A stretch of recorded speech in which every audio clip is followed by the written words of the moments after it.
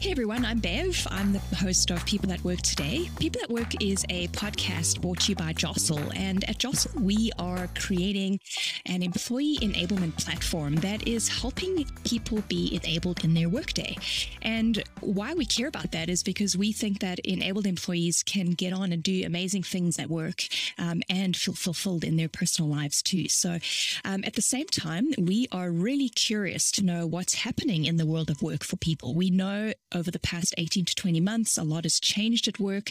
And, if we thought that building culture and helping people be engaged at work was hard in 2019, boy, 2020 had a few surprises for us. So the learning curve is steep, and that's why the podcast is focused on having conversations with people who are also thinking about this opportunity and the problems that are posed to us, and maybe we can help every person have a more enjoyable day at work. So today my guest is Dave McKeown, and Dave is the CEO of Outfield Leadership and author of The Self-Evolved Leader: Elevate Your Focus and Develop Your People in a World That Refuses to Slow Down.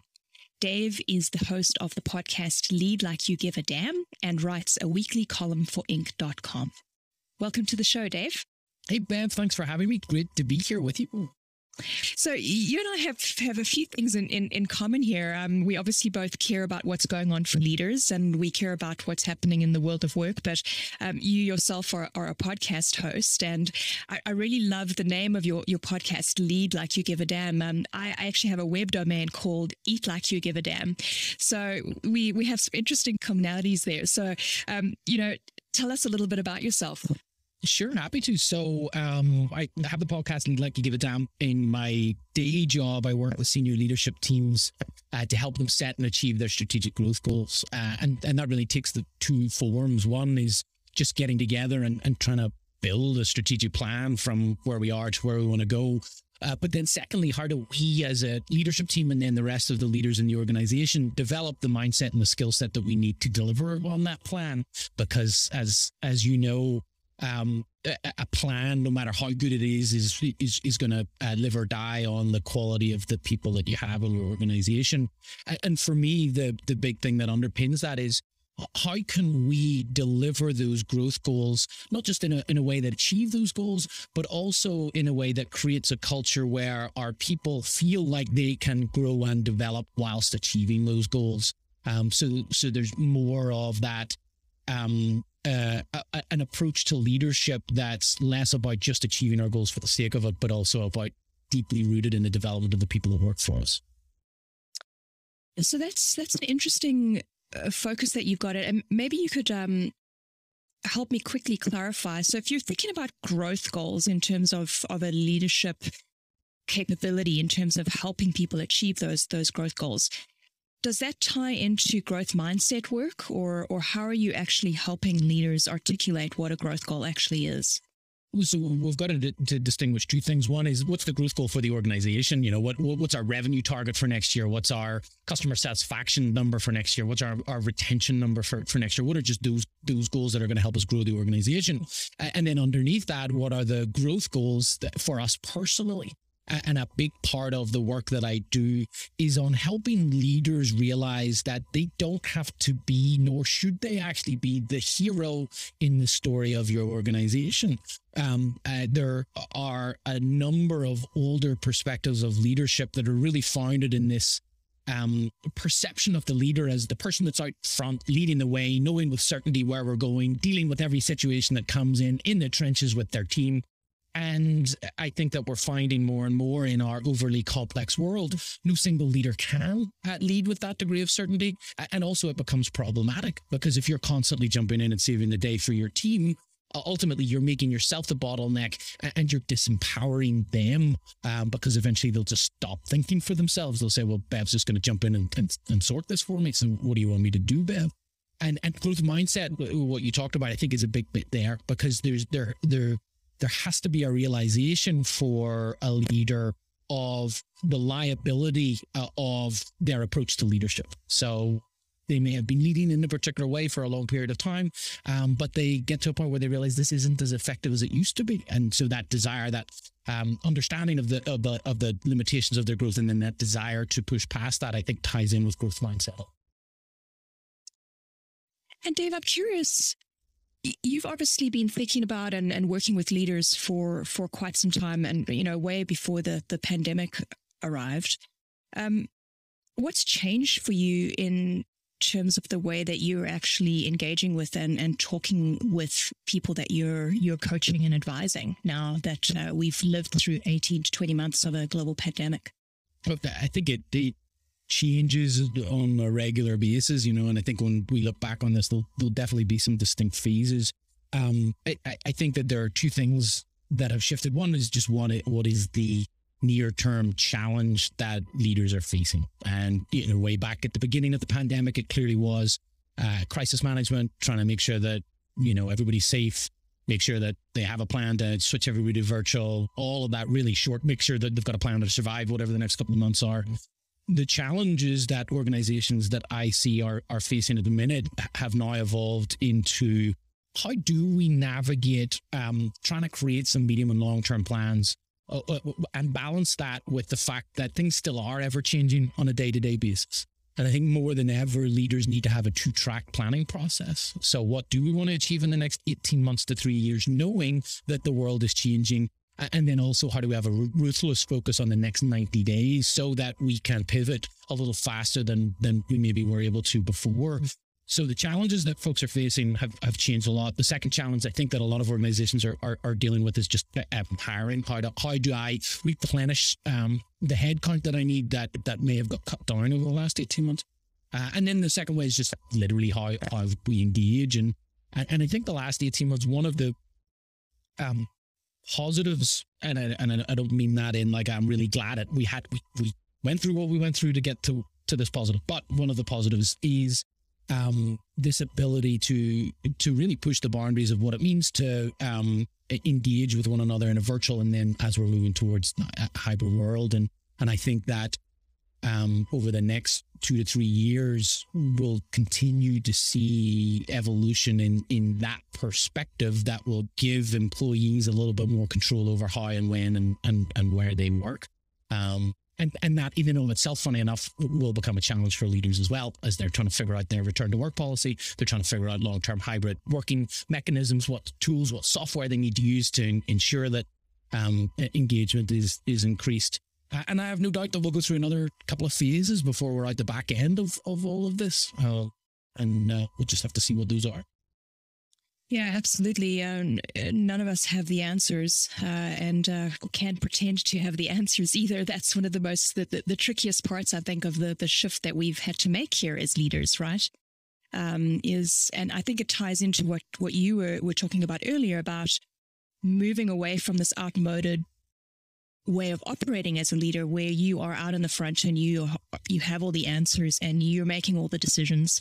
That way of operating isn't working anymore. Mm-hmm. Well, I mean, I think it's one thing that the last 2 years has shone a light on is just the fact that certainty is a bit of a facade, because anything can happen. And, we're seeing more and more black swan events, more and more things that we didn't know are occurring. And whether it's pandemics or the impacts of climate change or even societal movements towards embracing social justice. There are just a ton of things that are happening that leaders have to adapt towards, and those leaders that hold on to the old ways of doing are the ones that are less effective. Whereas those that turn up and say, "Hey, look, there's a whole bunch of stuff that's outside of our control. There's a whole bunch of stuff that I know that I don't know. Here's the small sphere of things that I do know. How do we collectively as a team figure our way through this? What are the solutions, ideas, possibilities that are out there?" And there's just a massive indication of the emotional maturity of a leader if they have the ability just to show up and say, "I don't know the answer, but you know what? I know that we have the skills, we have smart people, we have the ability to figure that out. So let's go down that path together." But that takes a lot of emotional maturity and a stripping away of the ego of a leader to be able to turn up and say, I don't know, because so often we have been told that you're not adding value to your team if you don't know the answer. So that's, I think, a slow shift that we're seeing in terms of how leaders are showing up in moments of uncertainty. Yeah, I would agree with that. And I'd like to to ask you a little more about what you were talking about in terms of the shifts that have happened with regards to the near, medium, and long-term challenges and goal setting that organizations and leaders are facing. And as we do shift into a hybrid mode, what do you think are two or three of the key skills that leaders need to be focusing on in this moment? I think the big thing for shifting to a hybrid world, those that were successful in the initial shift to a remote world took this approach, which is it's not about moving the offline online. Building a virtual way of working with your team is a different set of tools. There's a different mindset there, and you have to redesign it. And I think hybrid is going to be the same. There's going to be a tendency to want to localize discussions and decision making around the folks that are physically present together. So what we'll see is there'll be a lot of teams that will have 6 people in a room and maybe 6 people dialing in. What they'll do is they'll have a discussion in the room, and then they'll say, oh, must remember the folks that are dialed in virtually. What do you guys think? They'll get an opportunity to share their thoughts. And then the discussion and ultimately the decision will move into where those folks are physically gathered. And that's not the way to do it, or certainly not the way that I think is the most advantageous. I think in order to, we have to design our meetings and our interactions in this virtual setting, which means that the locus of discussion and control isn't where people are physically present. It's actually through it's in the ether, it's in the cloud. That's where it is.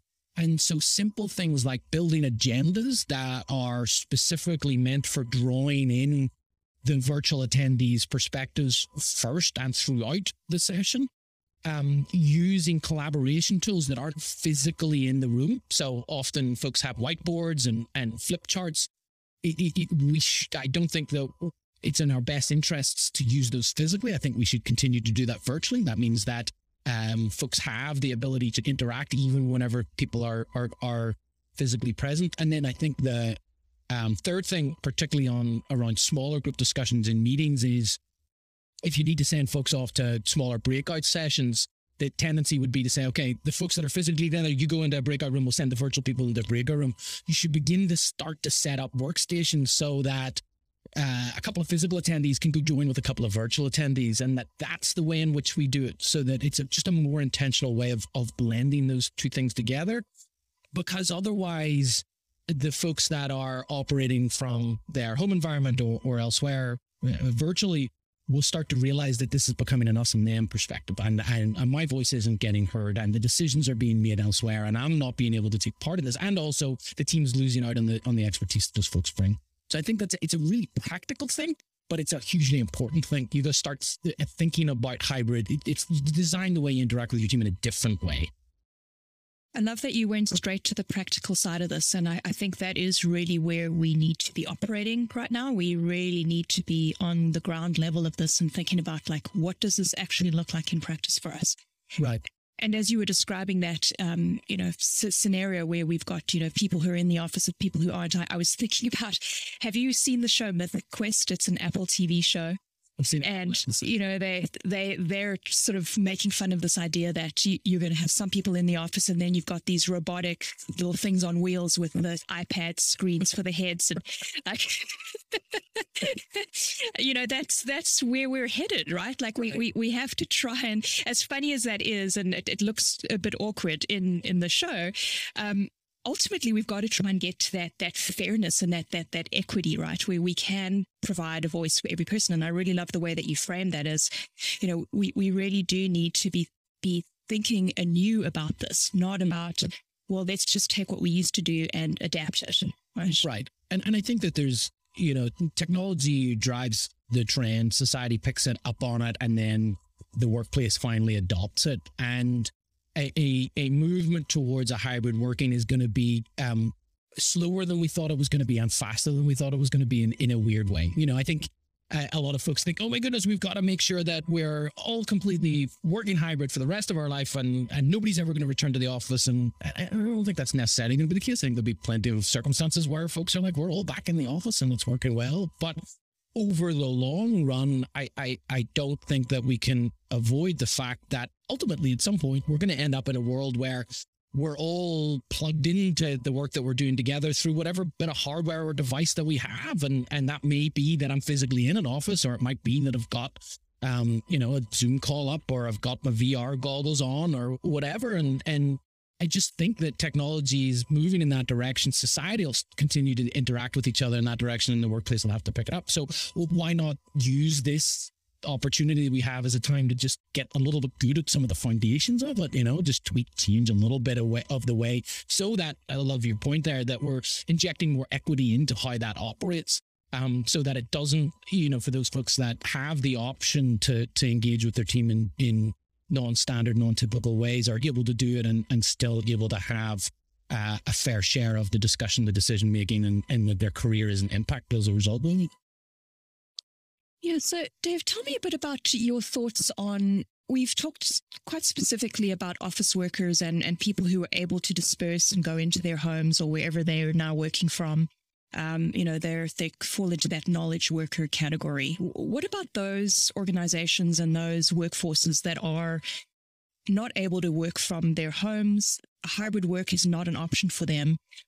What are the challenges that those leaders are facing with those demographics or those groups of people in the workplace right now? It's a really good point, and one that I do wrestle with in my head, which is, are we ultimately saying that we're going to move to a two-track system where, unfortunately, one group of slightly better off knowledge workers are able to do all of this, and then the folks that are at the front lines that are typically from minority or marginalized backgrounds are the ones that are going to have to come in and be at the coalface, and it's a complex situation, and every organization is going to be different. I think there'll be a couple of things that happen. One, I think we're seeing that even in those frontline jobs, there's a bit of a hiring lack, and the labor pool is kind of saying, I don't want to go and do that. And so the leaders are having to find a better way to incentivize new talent, other than just saying, hey, we'll give you some money to do it. I mean, I think that there will be an increase in wages as a result of it, or I think leaders are having to find ways to just create better working environments and to appreciate and respect the person as a whole. I think coupled with that, we will also, in a number of industries, just continue to see the march towards automation of a lot of those frontline roles. And then I think the challenge is on the leader on how to help the folks in their organization go through a journey of upskilling so that they can move throughout their organization if there are opportunities for them to grow or develop. So I think it's a complex issue, but certainly one that needs to be tackled. Yeah, and I think it gets even more complicated when you've got organizations that have got a bit of both of those kinds of employees, right? Like just this past week, Nike announced that they had their wellness week for their staff. I don't know if that extended to office workers as well as people in their production plants and the facilities that are fabricating their materials or their products.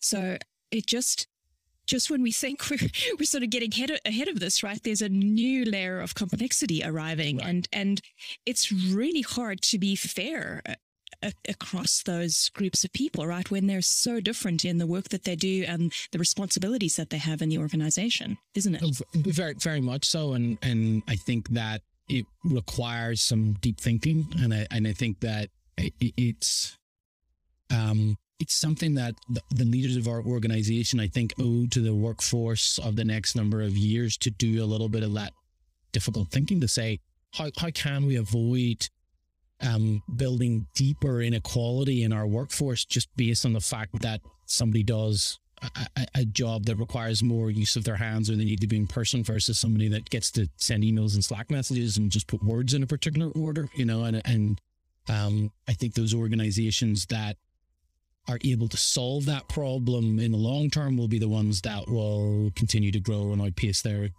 customers. I think what we may start to see negatively is we may start to see that organizations actually begin to outsource more and more of those jobs that need to be done in person or that are deemed a little bit more tricky. Because I'm not saying that this is the right thing, but it sort of allows them to scorn themselves from that. Like, well, we can maintain our high values that we have because we just outsource that to somebody else and let that sit on their corporate conscience rather than it sitting on ours. And I'm not quite sure that that's necessarily the right. Yeah, ethically, maybe not, or I don't know. I'm not even sure if it is actually an ethical situation, but I think in Nike's case, that probably is largely how they've tackled that, right? Because I don't know that their production facilities are considered to have Nike employees. They're probably outsourcing that part of it. So, but yeah, certainly tricky times, right?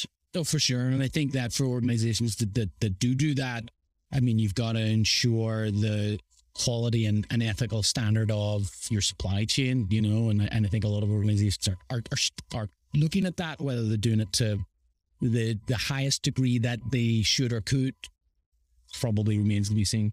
Yeah.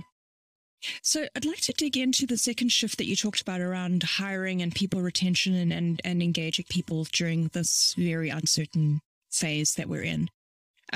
We've all heard the turnover tsunami is here. The great resignation is happening. I love how these catchphrases just quickly arise and everyone jumps on them like a tsunami coming to destroy everything. The question I have for you is, so we know that there's enormous pressure on organizations because people are leaving. Data is starting to arrive to show that people are more thirsty than ever for a change. They've maybe not been treated that well through the pandemic. They've realized that they've got more mobility and more flexibility than ever before. Mm-hmm. From a leadership perspective, we've talked about some of the things that leaders need to be thinking about. How can we ask for patience from our employees for us to actually get some of those things in place that are actually going to improve the organization and the experience at that organization as we're all on this learning curve? Like, that's one of my biggest concerns is that employees are just not going to give us the time we need to actually put some things into place. So what are your thoughts on that? I mean, in a really simple answer, you've got to ask for it. But you've got to do it in a way that you've got to give folks the opportunity to share their thoughts and perspectives on what's working, what's not working, and what they'd like to see happen. And then you've got to come back to them and say, okay, we've heard you. This is what we've heard. Of the 10 things that were suggested or the 10 themes, here are the 6 things that we're going to work on. These 4 things we can't for whatever reason, or we're choosing not to, or it doesn't fit with our values, or it's just not who we are, or we don't have the time, and maybe it'll be later on. But here are the 6 things. And here is the path and the plan that we have to put that in place. And we're going to come back to you and give you semi-regular updates on our progress towards it. What that does is it opens a loop in folks' perspectives in their minds. I get the opportunity to share something, which is great. People like that. But then what often happens after a hearing session like that is leadership doesn't come back with flows. They're just like, oh, that was great. Really glad we got a bunch of stuff. We're going to go do some stuff like. And people need those psychological loops closed in their head. And so just literally coming back and saying, this is what we heard from you. These are what we're intending to do. And we'll come back next quarter at our next town hall and give you an update on it. And then obviously you've got to make a genuine effort to move through those things that you've said that you're going to do. At the end of the day, if that's not enough for the folks in your organization, and there's kind of very little that you can do, that maybe it is right and better for them to go find somewhere else. You're giving your best effort into that, assuming that you are. And at that point, then they get to make that decision. Is that good enough for me, or do I need something more? And if they need something more, you know what? Hey, I think we've got to take the perspective that says, thank you for being here. Really appreciate it. Wish you all the best. Let us know what we can do to help you. But so long as you're intentional about what you're going to do with that feedback, and you're open and honest, transparent in your communication with that, there's not a lot else we can do outside of it. I think there's an overarching thing here that when we're faced with a crisis of a dearth of talent out there, we have a tendency to focus on the short-term need. So we need 50 new, warehouse workers, or we need 100 new customer service reps. And yes, we do. And we've got to find a group of people that can go do that for us. But ultimately what it's indicating is there's probably a more of a medium and a long-term issue. So actually at the same time as trying to fix and plug that hole, you probably want to take a step back and say, okay, well, let's take a look at our entire recruitment and onboarding process, and what's the message that we put out into the world about who we are as an organization, and do we uphold that message throughout the hiring, the recruitment, the hiring, and the onboarding process? Because often that's where folks begin to think, hey, this was just not, there's a mismatch between what I thought I was coming into and what it really is. So if there's anybody out there that's listening that's got a hiring issue, fix the short term, but have another working group that's going to take a look at the longer term stuff for you. Yeah, once more, it's a very complicated situation. Right. I'm glad that you raised the onboarding topic though, because I wanted to ask you about this concept of reboarding. I don't know if you've heard that recently, where we are now, as we're moving into hybrid, leaders are being encouraged to reboard people into this new way of working, almost as if everybody was a new employee within the organization, and reintroducing everyone to one another and to the way of moving forward. What's your impression or opinion on whether that is a useful tactic? I think it's useful so long as there's intentionality behind it. And actually, I would go even a step back further. So much of the way your organization works, what you stand for, who you serve, how you serve them, has been at the very least shaken up like a snow globe over the last 18 months. And for a lot of leaders who were intentional over the last 18 months, they were able to start to strip away some stuff that kind of just accretes. Whenever we go through periods of relative ease in our organization, it's much easier for us to turn a blind eye to things that we maybe wouldn't otherwise. So our values start to creak a little bit, or we start to serve a customer in a particular way that we wouldn't serve any other customer, but we do it just because they're a big customer, and or maybe there's, some processes that have been put in place that just don't really serve who we want to be. And a number of leaders have taken a step back over the last 2 years and said, well, what is our truth? Who really are we? How do we want it to show up? Who do we serve? How do we serve them? What do we need to strip away? And if you have done that exercise, awesome. You're probably in a really good place to reboard people, because you're reboarding them based on this understanding, the assumption of what it is that we are at this point in our journey. If you haven't, and you're thinking about doing a reboarding process, I would say take a step back and do that. Go through that exercise with your team. Ask yourself questions like, what is true to us now that wasn't true? What's changed? What hasn't changed? What is the same? What's different? And the answer may well be, you know what, it's all pretty much the same. That's great, but at least you've gone through that exercise and you can say with complete certainty for your folks, hey, we're going to put you through this reboarding process. We, at its core, we're the same, but we're going to work in different ways now. And then you go in and talk about that aspect of it. Yeah, I agree with you. I think that there's a lot of scurrying right now just to jump into the next thing. And perhaps that pause is really important for senior leaders and operatives in organizations to actually understand, how do you want to move forward, and what is the structure you need, and what are the behaviors and the new rituals and that sort of thing, before just barreling on into layering on more, which could potentially create more confusion for people. Right. And what happens is, in time of crisis, we take a dive to the runway level, rightfully so, because we've got to fix it. And so we've got to look at, what do we need to do today, tomorrow, this week, maybe this month, but it's probably on a weekly basis. There's a very strong gravitational pull. And if you stay in firefighting mode too long, it's very hard to get out of it, because you start to embed endorphins. Every day's a crisis, and we get a short feedback loop. We get to the end of the day and we go, hey, that was tough, but we made it and I did a good job. Awesome. I'm going to do the same thing tomorrow. And for teams, for leaders, for organizations, breaking out of that cycle can be a little difficult. You've got to be very specific and intentional about it. And so taking a step back and reevaluating who we are, taking another stab at where we want to be in the next 18 months can help counteract that gravitational pull of the day-to-day. Otherwise, there are going to be a lot of organizations that a year from now are still very much focused on this day, this week, and there's not a lot of strategic intent there. And so that's why I encourage folks to run dual tracks. What needs to happen today, and what do you want to do next year? And keep those two perspectives at the same time.